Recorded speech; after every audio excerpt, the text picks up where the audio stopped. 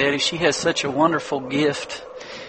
I love to hear Betty play, and the fact that she uses that gift for the Lord to worship Him.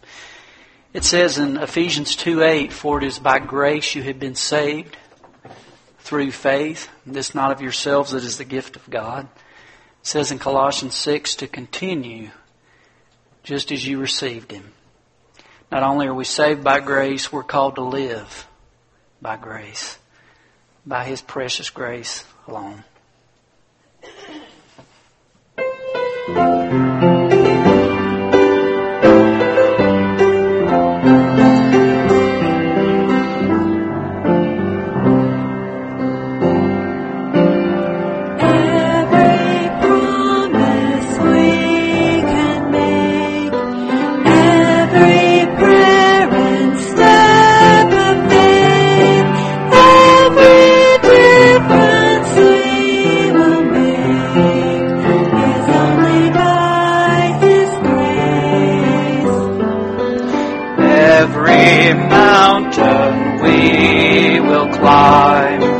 Every ray of hope we shine, every blessing left behind is only by His grace.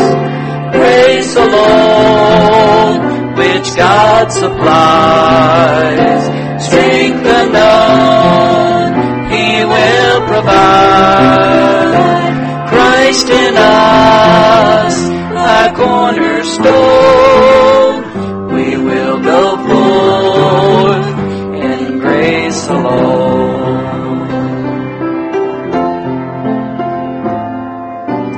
Every soul we long to reach, every heart we hope to teach, everywhere we share His peace is only by His grace.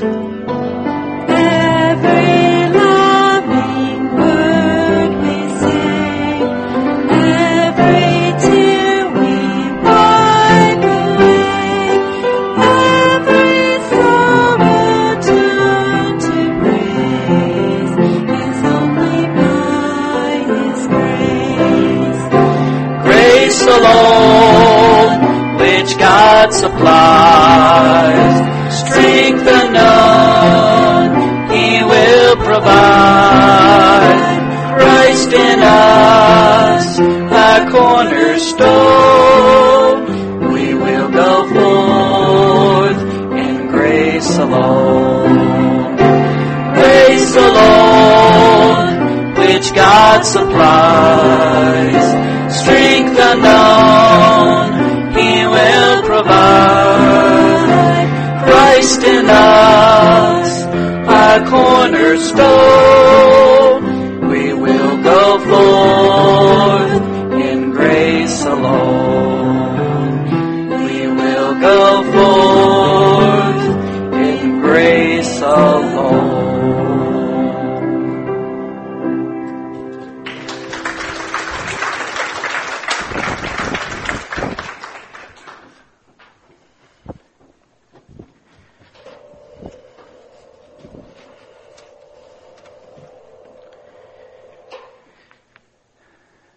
We are called to be like Jesus.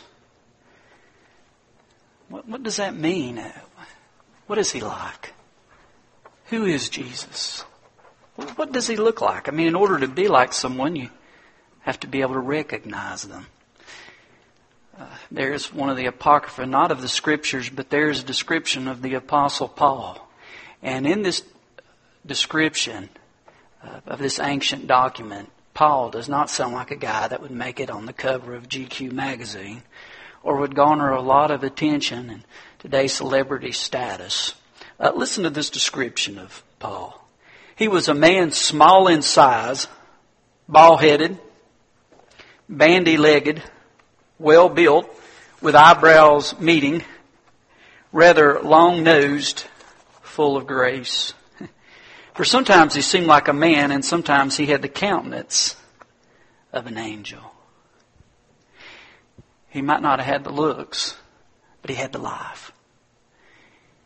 His countenance went far beyond his features as he radiated Jesus. You know, it's interesting as you look through the New Testament, a lot of it is in red letters for those of us who've had red edition Bibles, the red letter edition, which is the actual words of Jesus. And all those words where Jesus speaks, there's just one little section where he describes himself. And I want to turn there this morning. It's Matthew chapter 11, verses 28 and 29.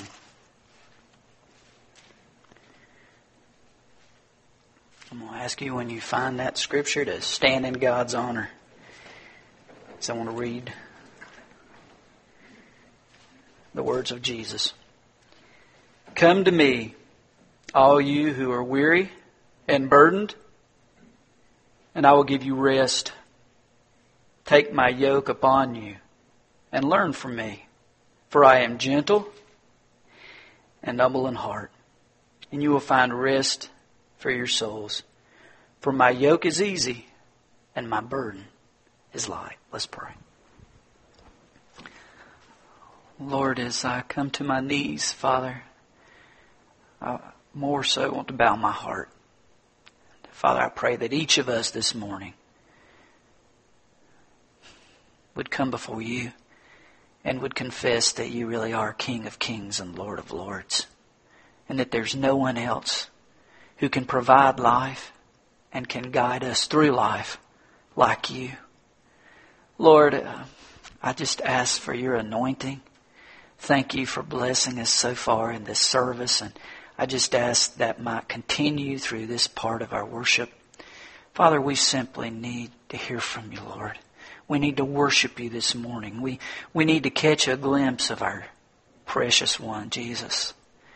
As he speaks about himself, Lord, help us take those words to heart and to look at how that was demonstrated, Lord. We need to hear from you, so please, Master, speak by your Spirit, in whose name we pray. Amen.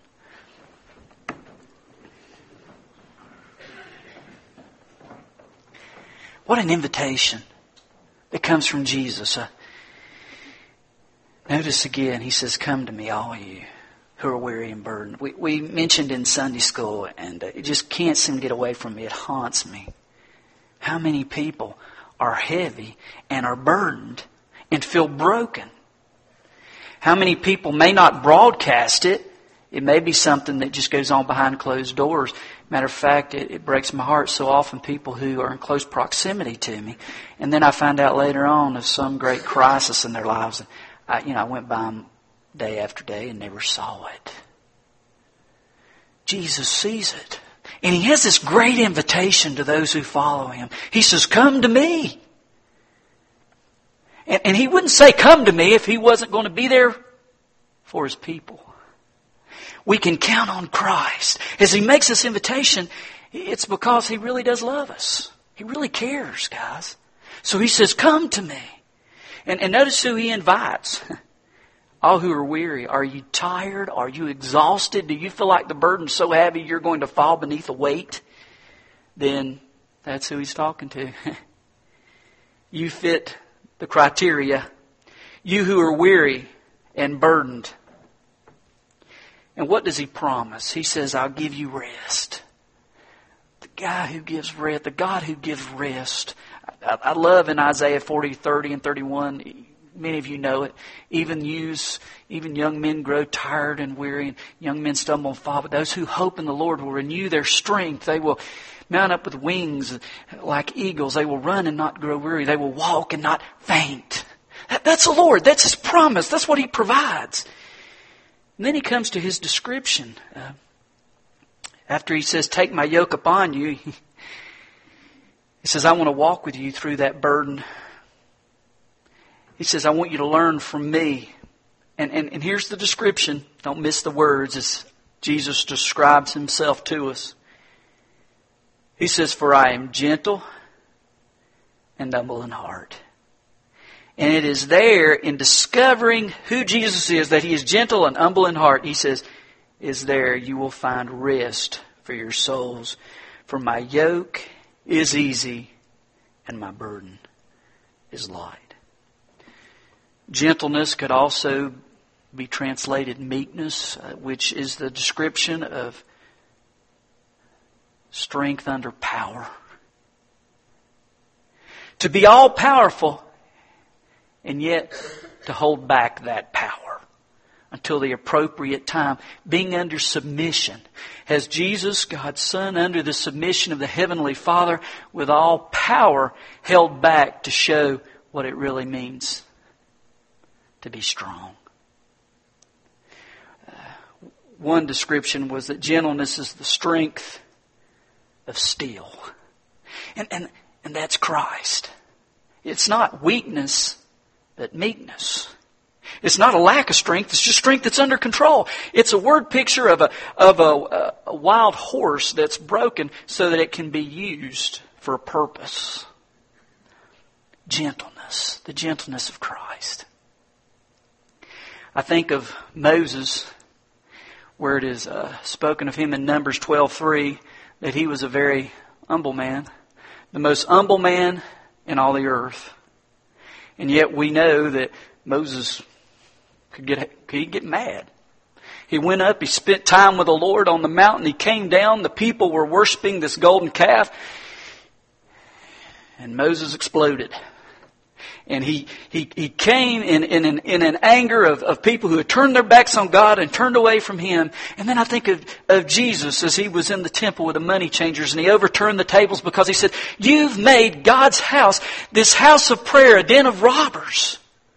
Jesus was not weak. Moses was not weak, but they were gentle. They gave evidence of true gentleness. And then notice the other description of gentle and humble in heart. To be gentle, to be humble in heart. Moses, as Jesus, is a description of, means to stoop. As you trace the word. Imagine royalty, King of Kings, Lord of Lords, stooping for you. That's the cross. God of all stooped on your behalf. That's Jesus describing Himself. He's the master, and yet He's the one who stoops. He's gentle. He's under control. He's submitted to God the Father in perfect union with Him, and He stoops in gentleness, in humility. And that's no better shown than in John chapter 13. Turn me there, which is where we'll spend the bulk of our time in this message. Because there's a description of this gentleness, of this humility that's shown in Jesus. We just want to march down through the first part of this chapter. Verse 1, it was just before the Passover feast. Jesus knew that the time had come for Him to leave this world and to go to the Father. Having loved His own who were in the world, He now showered them the full extent of His love. Hey, this is it. Jesus is preparing to go to the cross. He's got His followers together. He's got His disciples around Him. And He wants to make a point to them as He prepares to go to die. He wants to make a point. He wants to teach them what to do. How to live. What it means to be His follower. That's the heart of Christ. And as He comes here, He wants to show them the full extent of that love. Verse 2, that the evening meal was being served. And the devil had already prompted Judas Iscariot, son of Simon, to betray Jesus.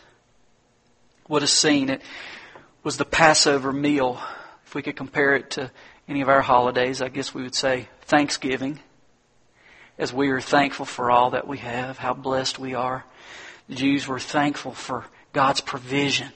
Ultimately, how He saved them from slavery, how He delivered them. And many of us are familiar with the story of the Passover as the death angel literally passed throughout Egypt. And he looked on the doorpost of each home to see if there was blood. Blood of a perfect lamb, a sacrifice. And He had shared what that sacrifice needed to be. And that people had to meet that as they prepared a sacrifice. And then take that blood and put it on the doorpost. If that death angel saw the blood on the doorpost, he passed over. If not, then there was a death of the firstborn.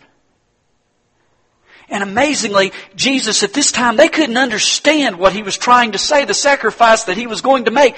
But He was basically saying that I'm going to be the sacrifice that takes care of all the other sacrifices before me that happen year after year and for family after family. And this will be the one-time sacrifice that covers it all. And it's going to be me. And He gathers them together. He wants to share from them what this Spirit is like, what this attitude entails, what it encompasses. And Judas is there, ready to betray Jesus. The one that had been with Him was a part of it. Verse 3, Jesus knew that the Father had put all things under His power, that He had come from God and was returning to God. So He got up from the meal, took off His outer clothing, and wrapped a towel around His waist. After that, He poured water into a basin and began to wash His disciples' feet, drying them with a towel that was wrapped around Him. Now, what were the disciples doing while Jesus was doing this act of service? He takes the robe off. He takes the water. He prepares to wash feet. What were they doing? Well, in a parallel passage, turn with me to Luke 22, Gospel, of course, preceding Gospel of John. We discover, while Jesus is preparing to serve them, what they were doing.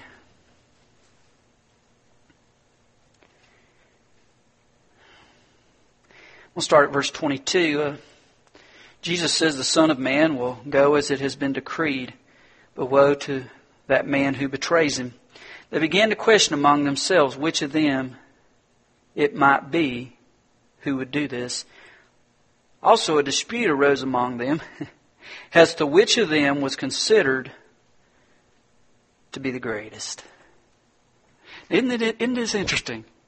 Jesus, who was ready to die on a cross, who was willing to give up everything so that others might have life. And He's talking to these guys. They've hung around Him for 3 years. They've soaked in His teaching.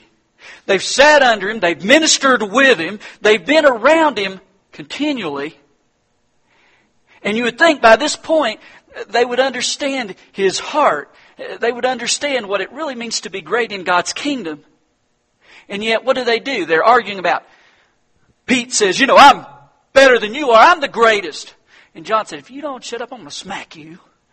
And James said, I'm not the only son of thunder around here. Y'all better get it straight or we're going to tangle. And there's this argument that brews among the 12 about who really is the greatest, who's walked with Jesus the closest, who's served Him the best, who's been there for the Master all the time. Who is it that really deserves that prominent place in heaven beside Jesus? And as this argument breaks, here's Jesus. He's in the background. He's preparing to wash their feet. He's serving them. He's preparing to do that while they fight. While they're concerned about who's going to get the attention, who's going to get the recognition, is during that time that He's serving. Why is He serving? Why in this time before the Passover celebration? Well, number one, I think He wanted to deal with their pride. I am convinced that we are so full of ourselves, we don't even know we're full of ourselves. We are so self-consumed that we can't even recognize how selfish we are. Our days typically revolve around our own schedules, our own lives, our own comforts, our own conveniences. And we typically miss the Master. And I believe in this time where Jesus was preparing to go to the cross to make that ultimate sacrifice, that He wanted to get through to these guys. They're arguing about who's the greatest, but He wanted to show them what greatness really is. That it's willing to stop and to see dirty feet. That it's willing to stop and to see real need. It's willing to notice your neighbor. It's willing to see their hurt. It's willing to go to them and to minister and to wash feet, guys, and to see what's really happening around you instead of always having to be served. Instead of always having to be on the pedestal, but ready to take the basin. It must have broke Jesus' heart. He must have thought, man, can't you guys just quit for a moment? Secondly, second reason he did it was they really did have dirty feet. Their feet were caked with dirt. And it was typical among the Jewish households that the dad would lead the way, head of home. As the visitors and others would come in, he would clean their feet. He would clean the feet of those in the house. And that was passed on to the oldest son. He was to take that responsibility and he was to learn how to wash the feet of those that entered the house. And I'm sure Jesus must have thought, guys, you've been with me for 3 years. You've watched me care about other people. And I wish you knew how to wash feet. I believe that must have been in the heart of our Lord as He prepared to stoop before them and to wash their feet. Here's Peter. Let me start verse 5. It says, after that he poured water into a basin, began to wash his disciples' feet, drying them with a towel that was wrapped around him. He came to Simon Peter, who said to him, Lord, are you going to wash my feet? Jesus replied, you don't realize now what I'm doing, but later you'll understand. No, said Peter, you shall never wash my feet. Jesus answered, unless I wash you, you have no part with me. Then, Lord, Simon Peter replied, not just my feet, but my hands and my head as well.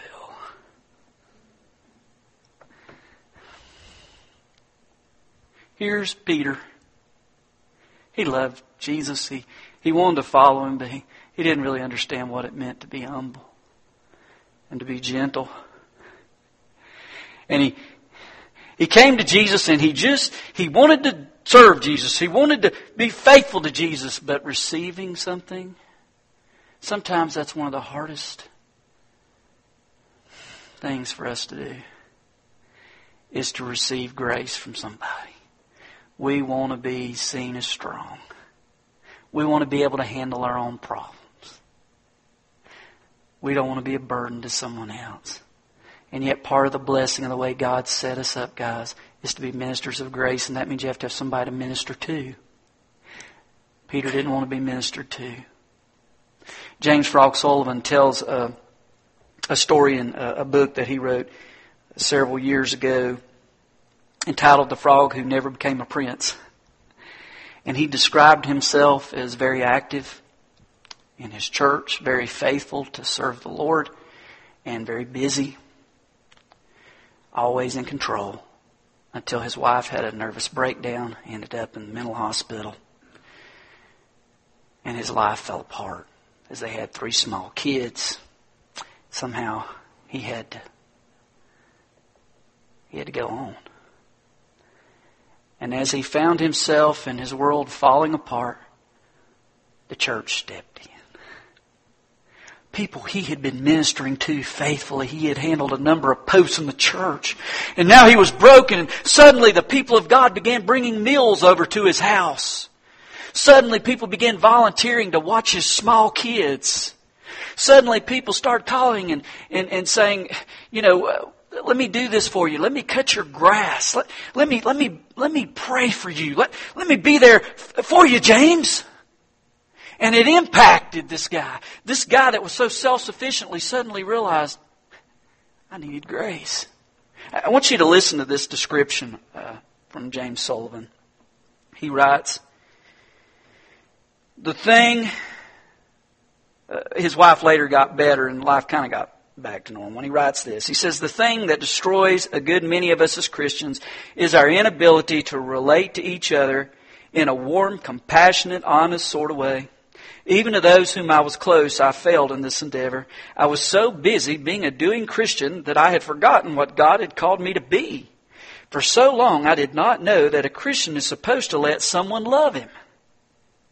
I thought that he was supposed to always be loving somebody else. I didn't think it's necessary to let anyone love me, including my wife, Carolyn. Sometimes, that in the context of my Christian faith, I thought you were adequate if you could love people, but inadequate if you let them love you.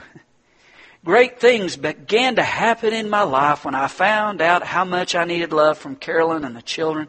I came to terms with how much I needed other Christians around me, how much I wanted recognition with love from the high school kids and the world that God had made. I began to realize that God is the one who gives and we are the one who receives. How long it takes for some to receive without embarrassment. What words? Peter, at first, he said, Lord, I can't. And look at Jesus' answer, verse 10. He said, a person who's had a bath needs only to wash his feet. His whole body's clean. And you're clean, though not every one of you. For he knew who was going to betray him, and that was why he said not everyone was clean. He was saying to him, Peter, you've been washed by me. You've been made clean. I'm not saying that you have to be born again and again and again and again and again and again and again. You've been born again. But you need to walk with me. You need to come before me. You need to let me clean your feet. You need to remember me. You need to grab my heart and grab hold and live for me. You just need to be reminded, Pete. Peter, you need to let me work in your life. And then he said, but not everyone here. Of course, he was speaking about Judas. He said, not every one of you here is clean. Just a warning. Guys, if you come to church, but you haven't come to Jesus, there's a big difference. Big difference. Don't leave here coming to church and not coming to Christ. It's missing it all. It is missing it all. Okay, I want to give some lessons about this idea of the heart of Jesus. Being humble, being gentle. Just a few observations as we look at Christ here. It's not surprising as you read in one of Peter's letters, he says, clothe yourselves in humility. And I think when he wrote those words, he must have been thinking about Jesus. Pulling back the robe and ready to wash feet. He is that didn't want to be washed. Lesson number 1. Notice what he says here in verse 13. Starting at verse 14, or verse 13. He says, you call me teacher and Lord, and rightly so, for that is what I am. Now that I, your Lord and teacher, have washed your feet, you also should wash one another's feet. Lesson number 1, with humility. When something is achieved that matters, it's not just you who made it happen. God works through people together. I'm convinced that His way of making things happen that matter is working through a group of people. Very seldom does something get accomplished where it's just one person that God uses to make it happen. And that kind of spirit of understanding that it just wasn't you is God's plan, because you begin to see how God used other people around you to make something happen. So what do? You say, man, that person's great. And you build that person up. And you say, God, thank you for that person in my life. Thank you that with the help of that person and this one and that one and this one, this was done for your glory. As we think about Bible school, as we think about block parties, we think about church, Sunday school, everything that we do, it's not just one person. It's the body of Christ working together. Recognition doesn't need to be just for one. It needs to be for all. You guys know I'm a big basketball fan. And I've always been intrigued with the talents of LeBron James, this high school kid that just does all this stuff. And this is nuts, but there is a guy I went to high school with. His brother, I don't know exactly how this happened, but he is the Olympic wrestling coach for Puerto Rico. And so at this last Olympics, he was over at the Olympics overseas, and this guy's name is Steve. And Steve was sitting down, he was eating lunch, and this guy came up and said, "Sir, do you mind if I sit down and eat lunch with you?" And he said, "Sure, that'd be fine." He looked up and it was LeBron James. he said, LeBron James sat down, and everything was yes, sir, no, sir. Tell me about yourself, sir. And he was just like, wow. Here's this guy that gets so much attention, and he's saying, yes, sir, no, sir. Anyway, LeBron James won his first MVP this year, and in part of his acceptance speech, I want to read to you some words that he wrote. He credited his Cavaliers teammates who were there with him and his coach for the accomplishment. He said, individual accolades come when team success happens. You look at those 14 guys over there. I got the award because of them. They put in the work. It says then that he invited his teammates to the podium and presented each of them an expensive camera. This award's going to be like both of ours, but I'm going to keep it at my house. So, number one, when humility is in effect, when gentleness is at work and God's working through people, it's more than one. Usually He works through a group of people. Secondly, there needs to be acknowledgement of the greatness of Christ in what we do. We need to always look to His greatness and elevate Jesus.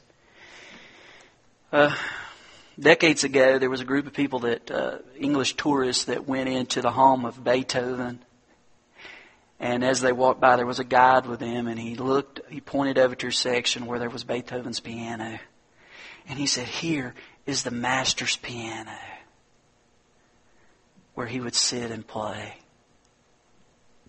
And this one lady, she jumped across the rope, and she began to sit down and play one of Beethoven's works. And after she played, she jumped up and said, man, there must be a lot of people that come through here and play this piano. Beethoven just wrote so many great works. And the guide said, well, actually, that's not true. He says, as a matter of fact, the famous Polish concert pianist Paderewski came here and not that long ago. And when I told him this was his piano, someone asked him to play, and he said, I'm not worthy to even touch the keys. He understood. He understood his place, and that's so important. True humility, we need to understand it is Jesus who gets the attention. It is Jesus who receives the praise, and we're His servants. He loves us. He wants to use us, but we're not the center of attention. It's our Lord that's the center of attention. Third, happiness results from demonstrating humility, not simply talking about it. Look at verse 17. Jesus says, now that you know these things, you will be blessed if you do them. It's not enough to read up and be an expert on washing feet. We're to wash feet. And we need to be careful how we do it, with gentleness and humility. Man, don't get before somebody with scalding water and say, stick your feet in here. We're going to burn off all that dirt. It's not scalding water. Or, here's a blow dryer. Let's dry clean those babies. Whew, they stink, but they'll be good when I get done with them. Perfume them up. We need to understand how we're to wash people's feet. We need to respect them. We need to be sensitive to their feelings and to their needs and their heart, and that Jesus loves them fully. And we need to have His heart. We need to have His eyes, and we need to love as He loves, and we need to serve as He serves. And we don't need to just talk about it. We need to be people who do it. We need to be foot washers in a modern way. We're going to prepare to put our focus on the one who is gentle and humble in heart by partaking of the Lord's Supper together. In a moment, we're going to prepare our hearts because we want to remember the supreme example of a servant. And as we partake, we're reminded how much He gave. He gave it all. He gave it all. For I do want to close with a story of the importance of our life being marked by gentleness, humility. And in this section of the country, this illustration probably will resonate among you guys. It deals with SEC football. The old days of Paul Bear Bryant. And it was a game between Alabama and Auburn. As big a rivalry as there is in college sports. The first string quarterback for Alabama was injured. Bear was about to send in, Bear Bryant was about to send in the second string quarterback. They're on the 15-yard line. They're up by 5 points. There's not much time left. The clock is ticking. Just under 2 minutes in the game. It was first down. Bear Bryant yells in the hole of the helmet of his second string quarterback before he sends him in the game. Run it 4 times. Do not throw the ball. Run it 4 times. Run all 4 plays. Then if we have to hold them, our defense will come through and we'll win. It's a second string quarterback. He entered the game. He was fired up, full of himself, and ready to go. Second down, Auburn held him. Third down, they didn't gain a yard. Finally, it was fourth down as they were preparing to run the ball. There was a handoff that was botched. Somehow the quarterback ended up with the ball. And he's running. He looks over in the end zone, and man, there's a receiver that is wide open. He gets excited. He throws the ball, but what he did not see was the defensive man for Auburn, who happened to be the fastest man on the field. And he also saw where the ball was going, and so he ran, got to the ball before that receiver, caught the ball, and took off downfield. And man, this was it. This was the end of the game. He takes off flying down the field, and the last man to catch him is this second-string quarterback, who's not very fast. But somehow, amazingly, he caught the guy and tackled him, and that's how the game ended. So after the game, the coach for Auburn came to the coach of Alabama, Bear Bryant. He said, now listen, there's one thing I just do not understand. He said, I read the scouting report. The guy on my team is the fastest guy on the field. That second string quarterback, the report said that he is not very fast, that he's slow. How could he possibly have caught my guy? He said, well, it's like this. He said, your man was running for the end zone and for a touchdown. My man was running for his life.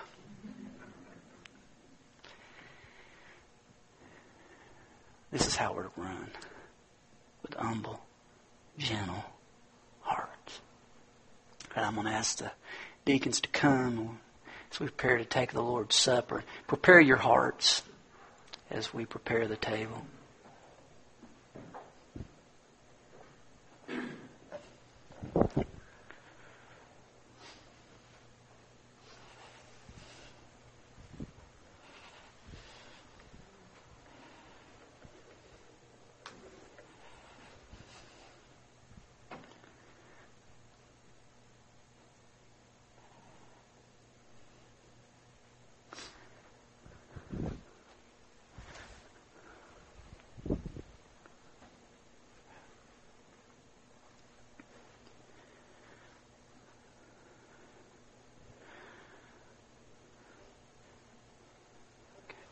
Jesus not only washed their feet, He did a lot more, didn't He?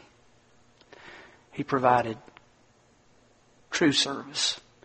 He saw a need greater than just dirty feet. He saw a dirty heart that had to be paid for, that led Him up a hill to die on an old rugged cross. And that's why we're here, to remember what He gave, to remember His love that was shared. And as we prepare to remember through the ordinance of taking communion of the Lord's Supper, let's bow our hearts. Jeff, will you pray?